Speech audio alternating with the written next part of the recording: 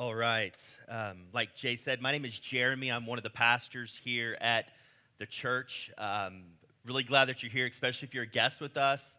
We're honored that you would choose to spend a Sunday morning worshiping with us. And if I haven't got to meet you before, if I don't know you, I'd love to meet you. So if you have a bit after the service to stick around and just come up and let me say hi face to face, that would be great. We are continuing on in this series, this 5-week series called Freedom and Joy in Jesus. And this is we're taking this time to really explain and clarify and make sure we're all on the same page with why we're here as a church, what our mission is, and then how we want to accomplish that mission. And that is really focusing on our 5 family values. So our mission statement up here, I'll read it again. I read it last week, but we'll read this every week just so we're kind of seeing this is what ties us together. We exist to glorify God by leading people to find freedom and joy in Jesus. And one thing I want to say, if you want more of a deep dive into that, you can go back and listen to last week's sermon. But the word I want to focus on is leading there. This idea of leading is not necessarily from the elders or pastors or leadership of the church perspective. It really is for all of us. This is that we lead each other to find freedom and joy in Jesus. You may be leading your family. You may be leading your kids. You may be leading your gospel community or leading in a ministry, another ministry of the church or in your discipleship group, right? So there's a lot of places that you can lead as members of the church. And so when we say leading people, we're leading each other. Like I need you all need the leadership, we need each other. Okay, so I want to clarify that before moving into our values. And last week we looked at gospel centered. Our values will be up here so you can remember those. Last week we looked at gospel centrality, which was we center our lives on the Word of God and the gospel of Jesus Christ. And then you have formative community. And that's what we're going to talk about today. And we'll continue with those 3 other ones in the following weeks. But formative community, when we say this is what we mean.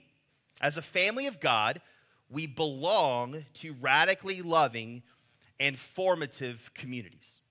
As a family of God, as the church, we belong to radically loving and formative communities. So what we believe, going back to the mission statement, is that we can't find freedom and joy in Jesus without living life and doing life with other brothers and sisters in Christ. The Bible doesn't give us a roadmap for finding freedom and joy in Jesus without each other, without doing this with our other brothers and sisters in Christ. Okay? Let's define community. This is just straight out of Webster's. Community is a social unit with commonality such as norms, religion, values, custom, or identity, right?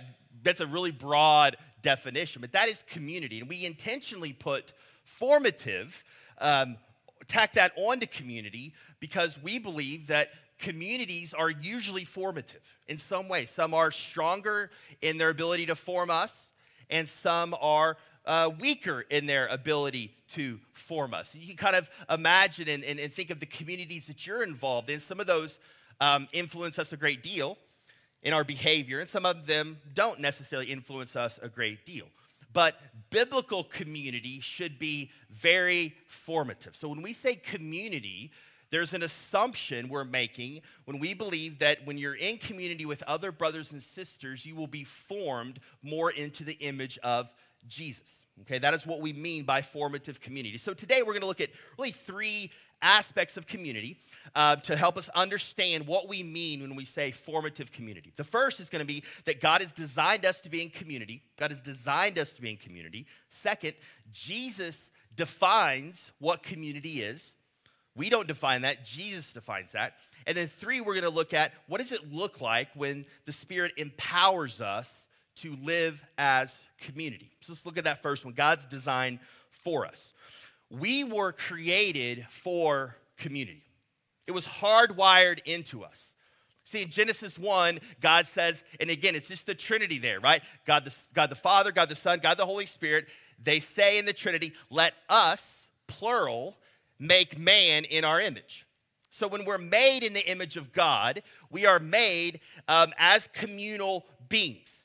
We were designed to be in community. From the very beginning, there hasn't even been a statement that says live in community yet, But because we're created by the Trinity, the three persons in God that have existed in community, in perfect community from all of eternity past, and we're created through the overflow of the love that the Father and the Son and the Spirit have for one another.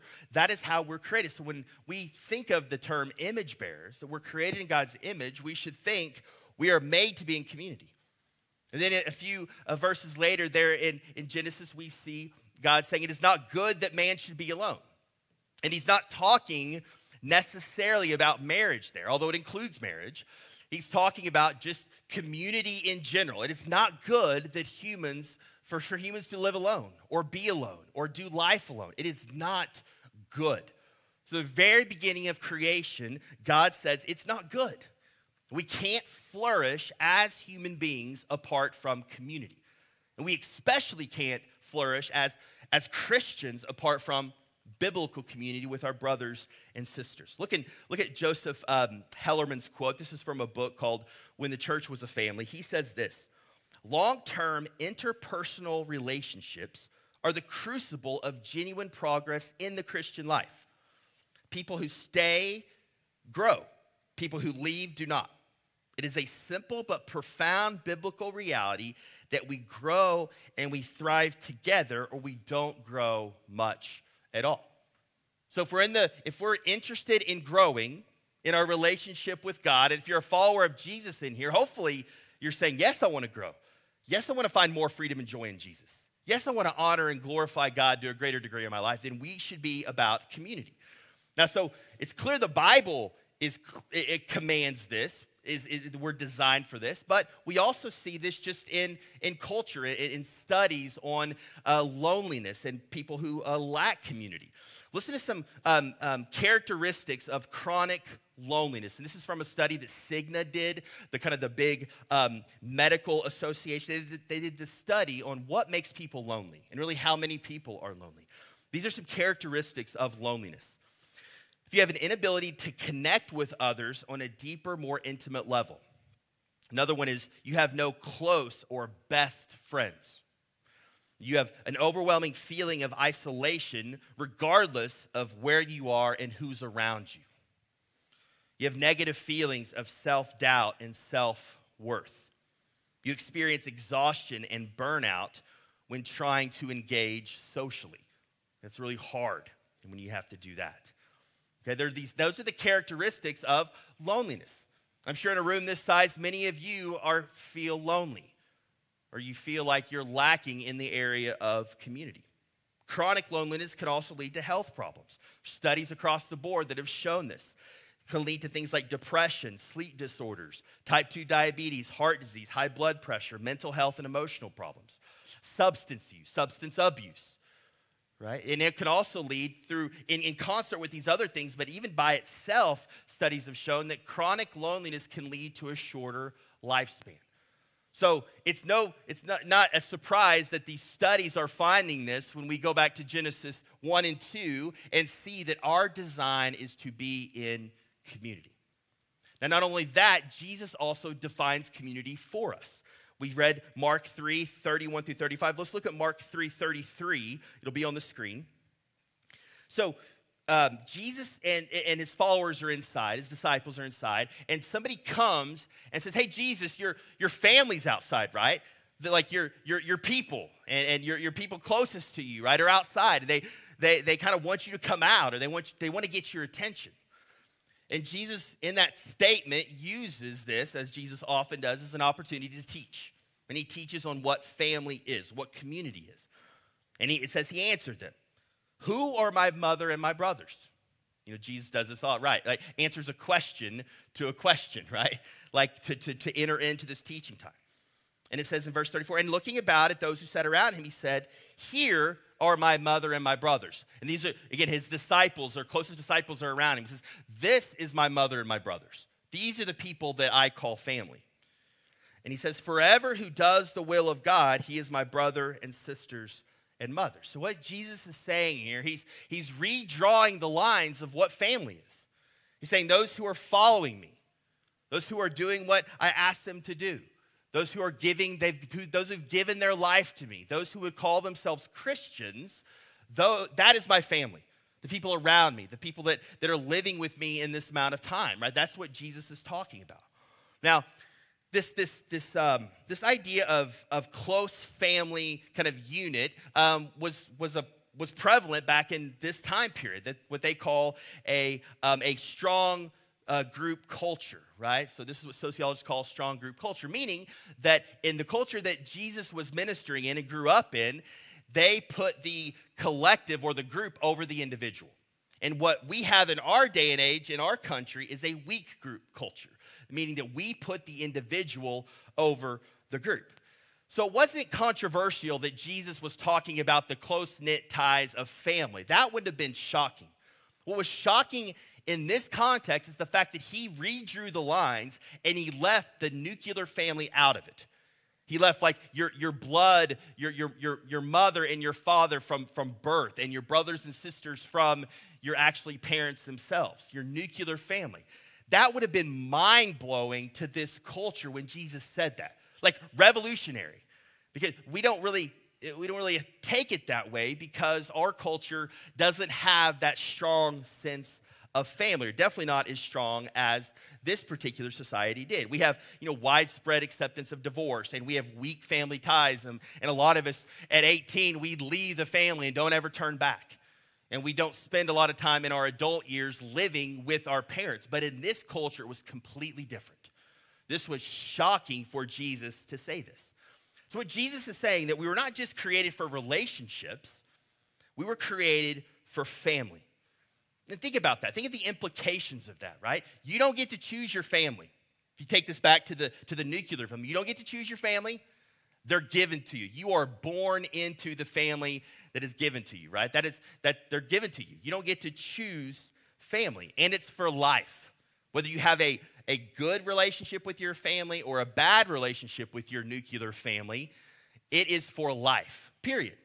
That's the way it is. And so when Jesus redraws the lines of family here, we need to apply those implications to this. Like family and friendship aren't the same thing, right? Friendship may happen within family, which is great, but it may not happen. Friendship is not guaranteed to happen within a family structure. So again, put this back into our context, talking about the church, right? We don't necessarily get to choose the people we do life with in the church. Maybe a little bit, but sometimes we don't, right? Because we are a family. You see other places Jesus says these things, kind of these shocking statements about family. He says to hate your father and mother in one place in Luke 14. And comparing our brothers and sisters and our new family under God, we compare that to a biological family, we should hate them. We should hate our biological family. Jesus using superlative there, but nonetheless, he's trying to make a point. He also says when one of his disciples says, hey, I need to go home and I need to bury my father, and really, he's not really necessarily talking about, hey, I need to go home and actually have the funeral for him. What he's saying is, I need to go home and kind of get everything ready for when my father passes away, because I'm going to get the inheritance. I need to get everything settled. I need to go home and take care of that. And that's when Jesus says, let the dead bury their own dead. Jesus said that. Again, shocking statement to us, right? Jesus seems very callous when he says that. But again, he's trying to make the point that this is your family now. This is your spiritual family, and the bonds are stronger than your nuclear family or your given family. Jesus lived in community. He modeled this, right? Those of you who have watched the TV series The Chosen, which I highly recommend it, this really comes out that I've noticed in that series, right? These guys and these women, these followers of Jesus, they do life together, and they're traveling together, and they have these camp type things together, and they do ministry together. And this is, I think, a good picture of the way it was like. And think about also the disciples, right? The diversity of disciples. You think of just look at the 12, right? You had a tax collector, right? Matthew or Levi. He was on the payroll of the Romans. The Romans were paying him to do his job, and he was a Jew, right? So the Jewish people hated tax collectors. They were traitors, turned their back on their culture because the Romans were so awful and mean to the Jews. And then you had a zealot called Simon. The Zealots were these Jewish nationalists, like kind of the Navy SEALs of the Jewish nation, and they were taught in hand-to-hand combat, in fighting, and they were, the whole time that they were under occupation of Rome, they were fighting this guerrilla warfare with the Roman army. So they would easily give their life for the sake of the Jewish nation over against Rome. So you have Matthew the tax collector, Simon the zealot, living as family in the company of Jesus. It's mind-blowing. And we have trouble trying to do church with people that we may not vote with, right? Vote with or along the same lines. I mean, this is like, if you watch cable news, this is like putting like Tucker Carlson and Rachel Maddow on the same team, right? Like if you don't get that, then you're probably not watching cable news, which is probably a good thing, right? So I don't recommend that. But that's the picture that we need to have when we think of the type of people that we're following Jesus. And this is what he was building. This is our model for community inside the church. And Jesus called people to follow it at the same time to do it in community. So God has designed us to be in community. Jesus redraws the lines or defines what that is as kind of a family. And then lastly, we see the Spirit empowering us to live as community. And then we go to Acts 2, right? Beginning of Acts 2, or at Acts 1, actually, the Spirit comes on the disciples. Peter begins to preach the gospel in Acts 2. Preaches this amazing sermon. Thousands of people get saved. The Spirit falls. And from Acts 41, or 241 to 242, it seems like they go from being saved straight into the life of the local church. Straight into the life of church. So they were saved into the church community. And then we have here at the beginning of Acts 2, verse 42. This is a fairly common passage when talking about the church. But I want to really focus on the beginning of this for most of our time. Really that third word there. It says, and they devoted. They were devoted to each other. They were devoted to the family. They were devoted to the community. That word for devotion there means really to continue to do something with intense effort. And it also has kind of the connotation of doing it in the midst when things are hard, when things are difficult, when things are challenging. And it means continuing steadfastly. Some of your English translations even translate that word for devotion to steadfast. Okay, so they put effort into it. There was this intensity behind it. They were doing it in a tough context. This was probably in the context of persecution, but our difficult context to live this out is really in this radical, individualistic nature of our culture. Like we value the individual in our culture so much more than the group. So this is countercultural trying to do this. It's striving to know people, strive to be being known by people, letting your guard down. Devotion holds everything that follows in this passage together. We often focus on all the things in Acts 2 that we see them doing, and we'll get there here in a second, but I want us to stop and see that the devotion to one another held all of these other things together. This was their posture. This is where it all starts. We're talking about being a part of the family, being part of the community. We have to start with devotion. So I want to just lay out four, I think, barriers to devotion that we all struggle with. Okay, I'm going to go through these pretty quick, but I think we're all vulnerable to one of these four things, or at least one of these. Okay, first mistake we make is that we mistake connectivity for community. Okay, we know that our world is more connected than any time in the history of the world. It is, period. But some of the things I read earlier, we're more lonely than ever. Like the world, and especially our culture, has never been lonelier, ever. But we've never been more connected. Something that we should see that somewhere, right? That should tell us something, right? There's a direct correlation, studies have shown, between social media use and loneliness. Studies out there. It's like clear correlation between that, right? So mistaking connectivity for community. And hopefully, I know it's hard for us, where it's addicting. There's all sorts of things, how that messes with our brain and brain chemistry and addiction. We can't get into that this morning, but we should be aware of that. Be aware that have you replaced connectivity for community? The next mistake we mistake chemistry for community. And so you might be thinking, we all probably have a friend that is not around here, that lives far away, and maybe we see them a couple of times a year, maybe you talk to them on the phone, keep up with them on social media, but that is not a person you're living in community with. It's a person that you have chemistry with. They're a friend. You spent time with them at one time, or you have common interest, and you're staying in touch with them, but that is not community, right? So you can have community with people, this commitment to live life together, and not have chemistry. Again, Simon the Zealot and Matthew the tax collector, zero natural chemistry, right? Hatred for one another with all outside of the community of Jesus.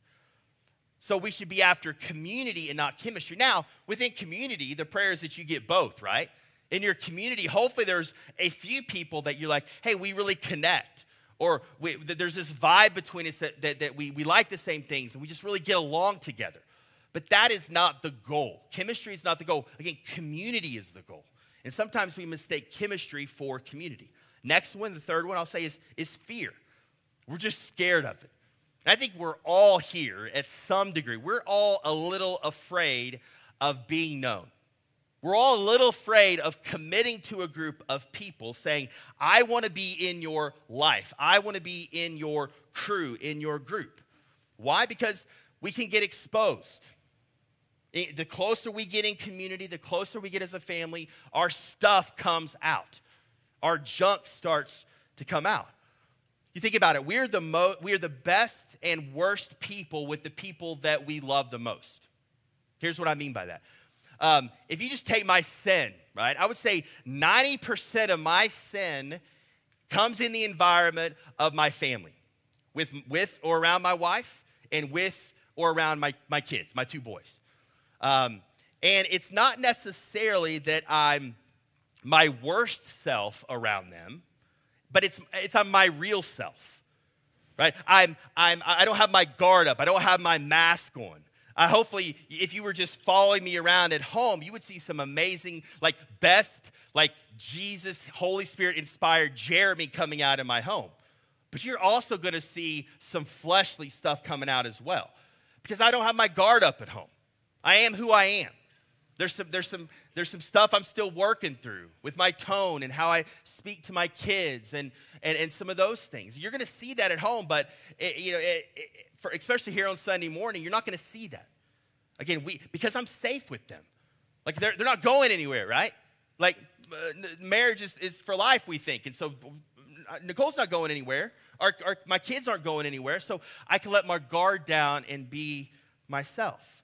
Community requires vulnerability. It requires vulnerability. It requires us to let our guard down. It requires us to allow people in, to be our real selves, okay? Not putting our best foot forward all the time, putting the mask on, trying to impress people.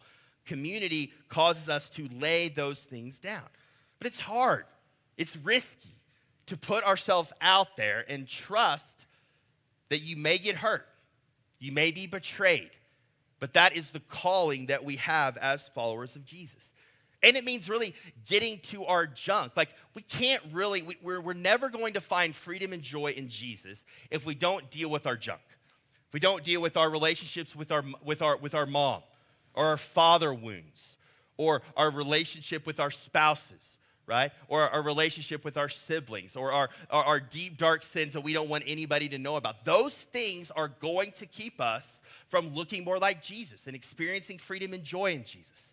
God has given the community, giving us families to help us walk through those things together, again, so that we can find freedom and joy in Jesus. So one of the first steps is kind of overcoming that fear and allowing ourselves to be vulnerable in the midst of a group of people that can encourage us, can hold us accountable, can love us well, can say, I know what it's like, or I'm with you, or can I pray for you? Or you can say something that's really kind of maybe shocking in some areas, and like, okay, let's talk about that. Let's deal with that. Let's work through that together because I'm with you. I'm your brother. I'm your sister, and I ain't going anywhere.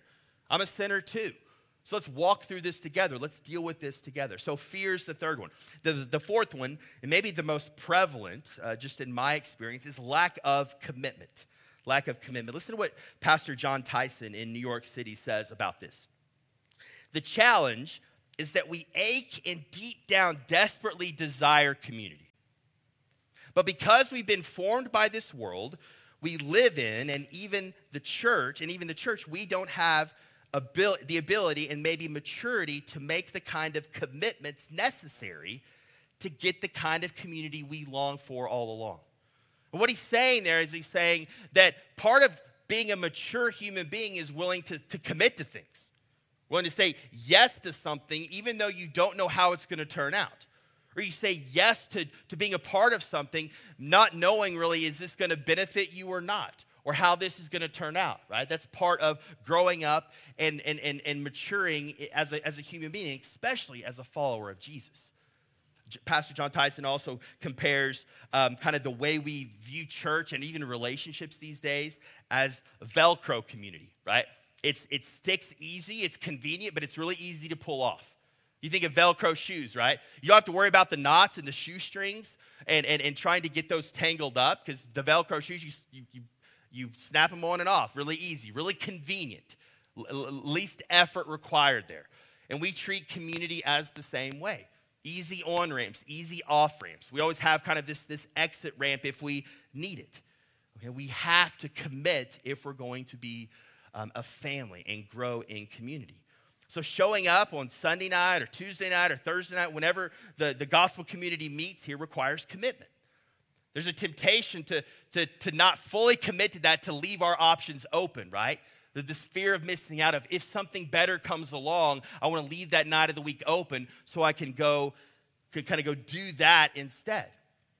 And this is difficult, right? To commit to a group of people to show up in thick or thin. We live in this hyper-individualized and really anti-authority culture that says, don't tell me to be someplace if I don't want to be there. I can do my own thing, even if it's last minute. I can kind of skip out, or I can go choose a better option for me and what's good for me. But part of following Jesus is submitting, laying our own autonomy down and submitting to Jesus as Lord, to submitting to Jesus as King. And if he's calling us to be family, then when we commit to family, we're submitting our wants and our needs and our preferences to King Jesus, trusting that through his Spirit working in the community, we are going to benefit from it.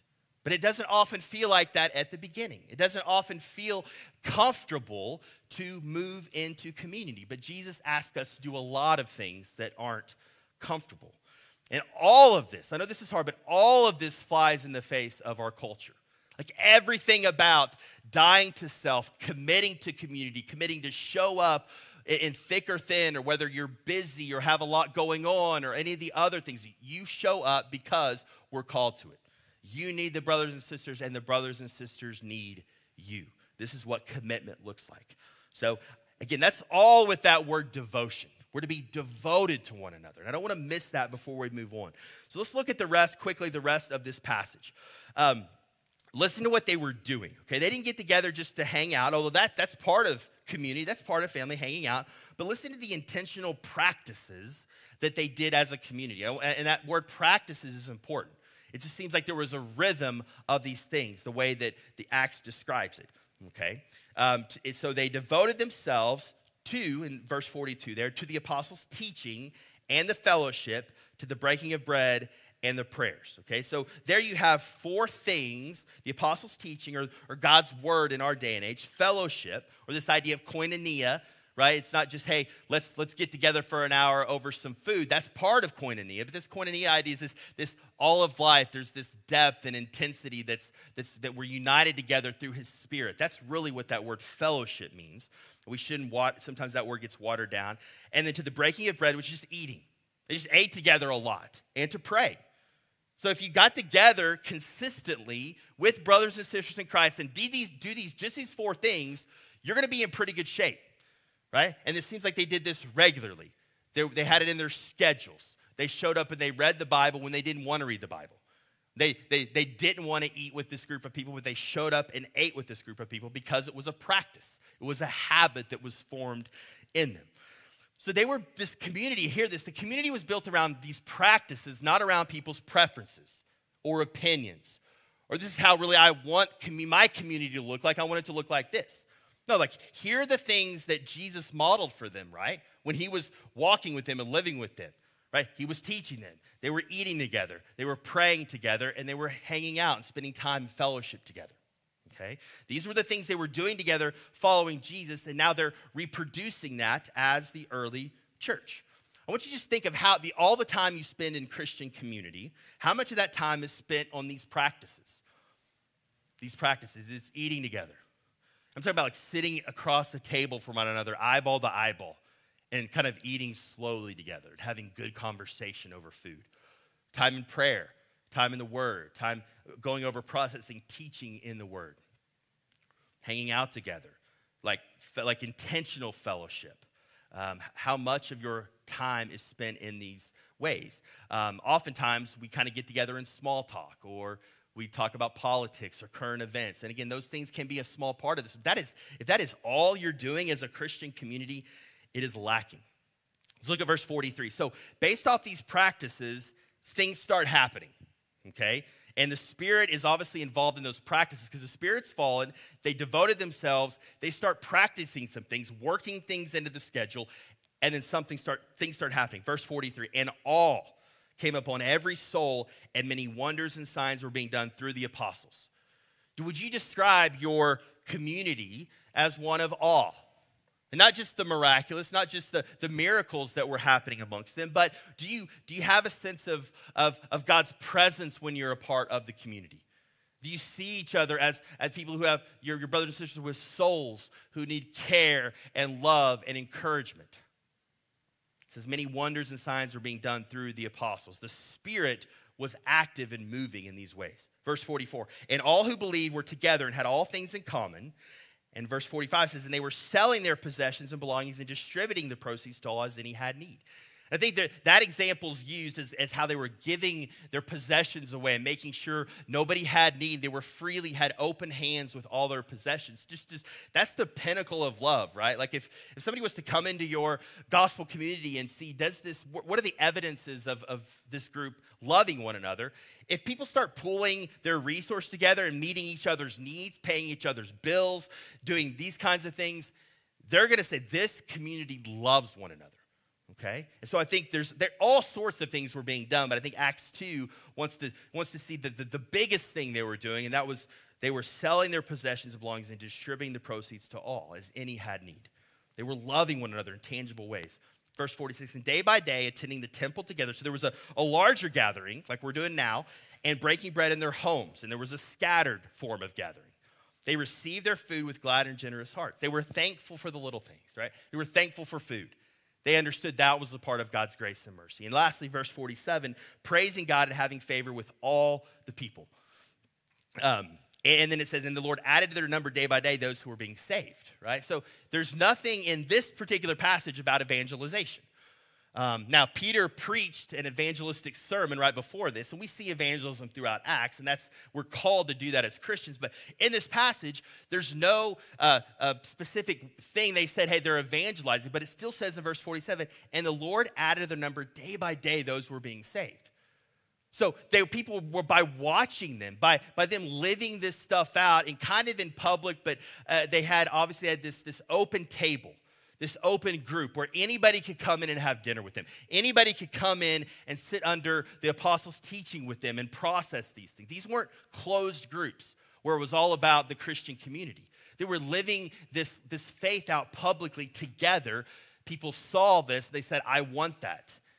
And then I'm sure obviously the gospel was preached in there somewhere, but it's interesting that they were being saved. And to the point I think Acts is trying to make here is that based off of just being a part and watching what was happening here. And we see just in the book of Romans, the one another passages, right? So if you need more specifics, listen to just in Romans, here are the one another's. Love, be devoted, honor, live in harmony, build up, be like-minded, accept, admonish, greet. These are just from Romans. There's 59 one another statements in the New Testament. So you should, at some point, look those up and ask, am I doing these for other people, and are these things being done to me outside of the people who live with me, right? Outside of my family that I would call my spouse and my kids, right? Is this happening for you in your life? If not, you may not be involved in biblical community the way the Bible describes it.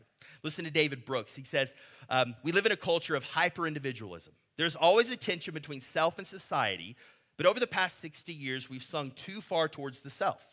The only way out is to rebalance, to build a culture which steers people towards relationship, community, and commitment. The things we most deeply yearn for, yet undermine with our hyper-individualistic way of life. In this same book, Brooks talks about we need love-drenched accountability. This idea that we need to be accountable to following Jesus.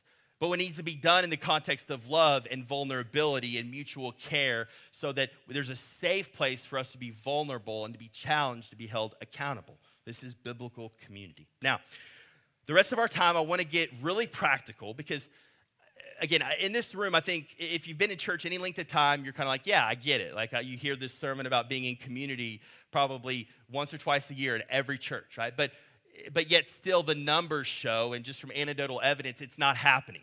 So there's a barrier here. So I want to get really practical, and this is maybe, you could say it's a tool to help us, okay? We've walked through this before, probably a couple of years ago in a sermon, but this comes from some pastors, and I think maybe some sociologists too, of just the stages of coming into a community. First stage, coming into community, and this will be up here, is excitement. Right? You have excitement for coming into community, right? That's kind of the honeymoon stage. You join a new group, like, these people are awesome. I love being a part of this group. And this moves to the second stage, which is apathy. I don't love that word, but it's more of contentment, right? You become content with, okay, this is good, right? Like it's in my rhythms, and everything's happening well, and you're just kind of rolling along. And then the third phase is disillusionment. Disillusionment happens.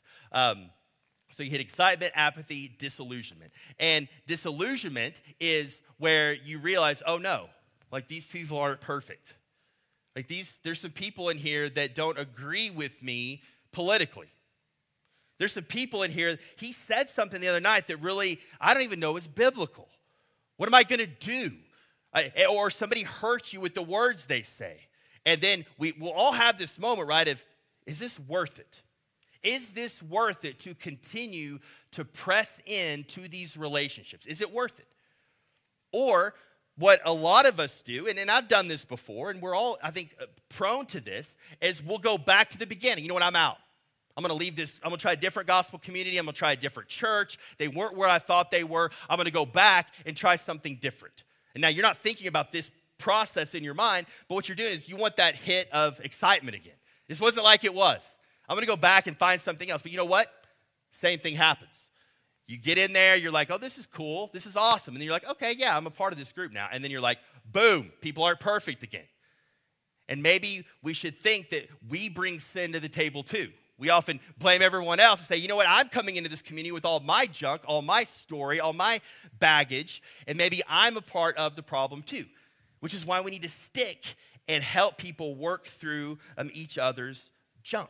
Right? I'm as guilty as this as anyone else of thinking through these things. But if we can press into delusionment, go back to what we've seen today and the blessing and the results that could be of living in biblical community, the next stage is acceptance.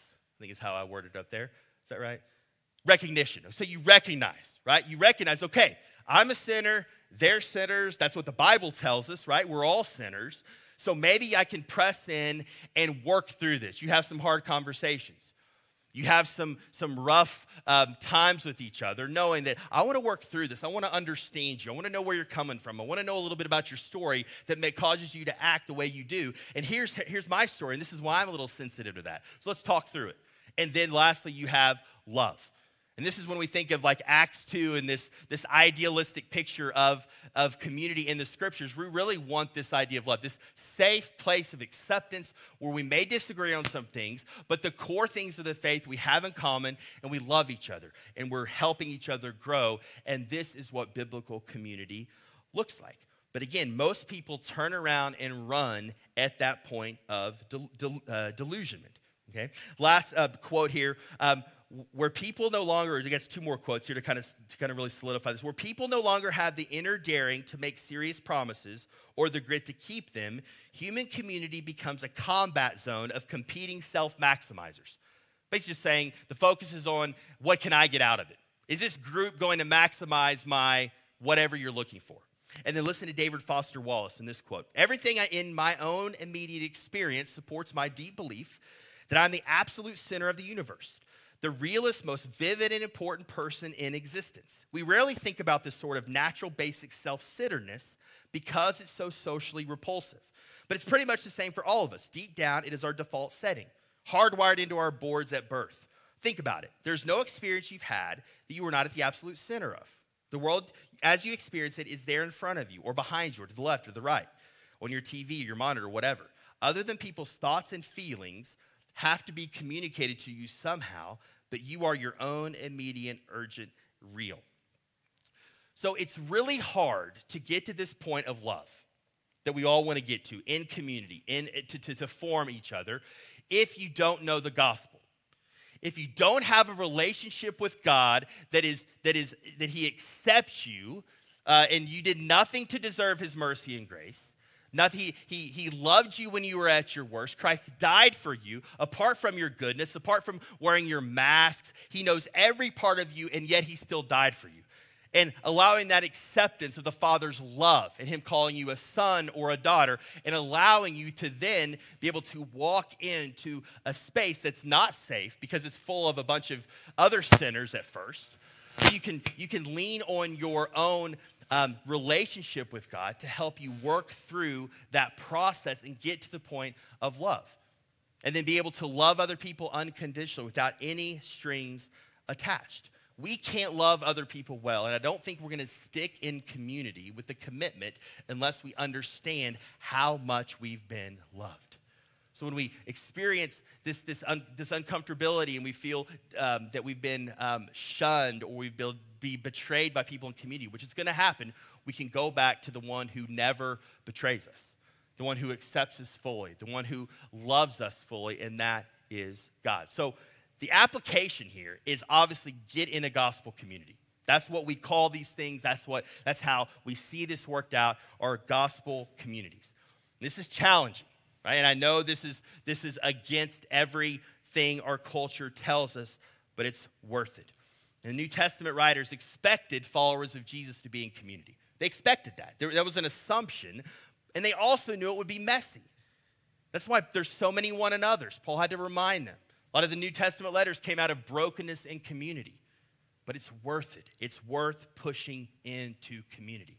So through the power of the Spirit, remembering the gospel, let's be the kind of people that jump into formative community. Let's pray.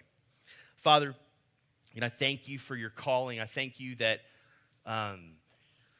you've hardwired us for community, and we've all in this room probably have tasted at least a little bit of what this idea of biblical community looks like. When we can show up with other brothers and sisters and feel safe, feel accepted, but also feel challenged, that we can be fully known and that we can work hard to get to know other people.